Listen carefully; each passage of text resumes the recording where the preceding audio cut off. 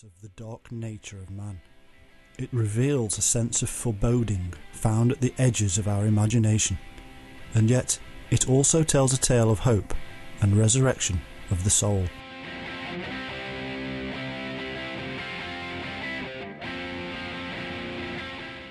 According to popular history, the comic book stories of this dual-natured individual were created by artist Bob Kane and writer Bill Finger, who, in around 1939, grasped the rising current of collective hope on the brink of a world war and fostered a new Superman in the guise of Batman.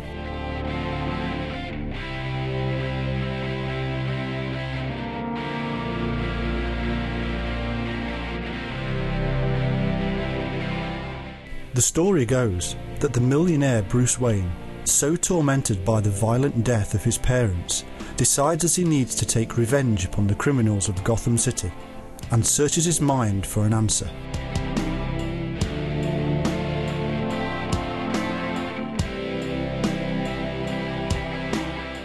Suddenly, Wayne's thoughts were interrupted by a huge bat, which flickered through an open window near Wayne's armchair, as if in response to some silent, unconscious summons. As it whirled and fluttered around his head, its silken wings etched sharply against the full moon, which silently asserted its one dominion over the murky night sky outside. Bruce Wayne realised that his grim musings had found their fulfilment. "A bat!" cried Wayne. "That's it. It's an omen. I shall become a bat."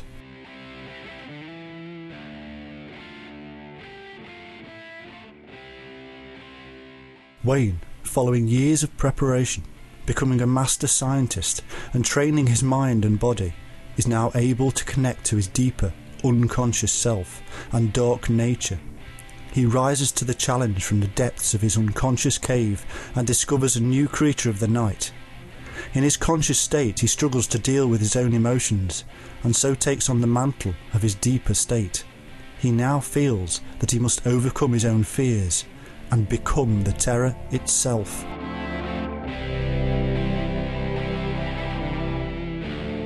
Held within the simple, comic book tales created by two ordinary men before the war, is a story with such depth that it has held the world spellbound ever since, for it talks to us all. It is my opinion that the secret of the success of Batman is to be found within each and every one of us.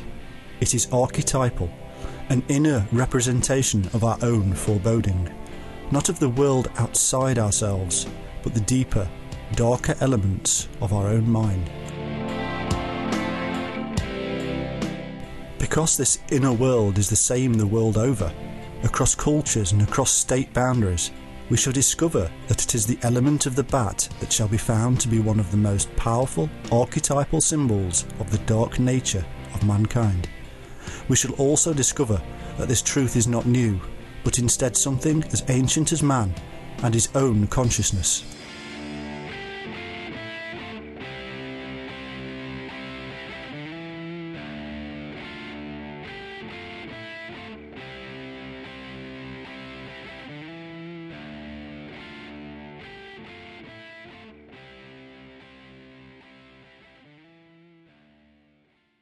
In life, we face temptation, happiness. When you're happy, be aware. When you're happy, be aware. Beware.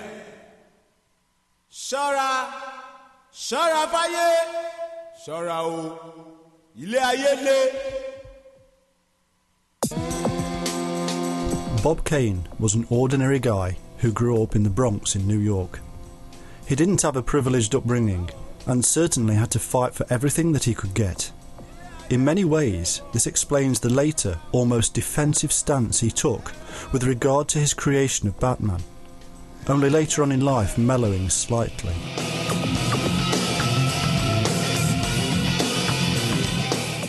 His own words reveal that he was well aware of his mortality.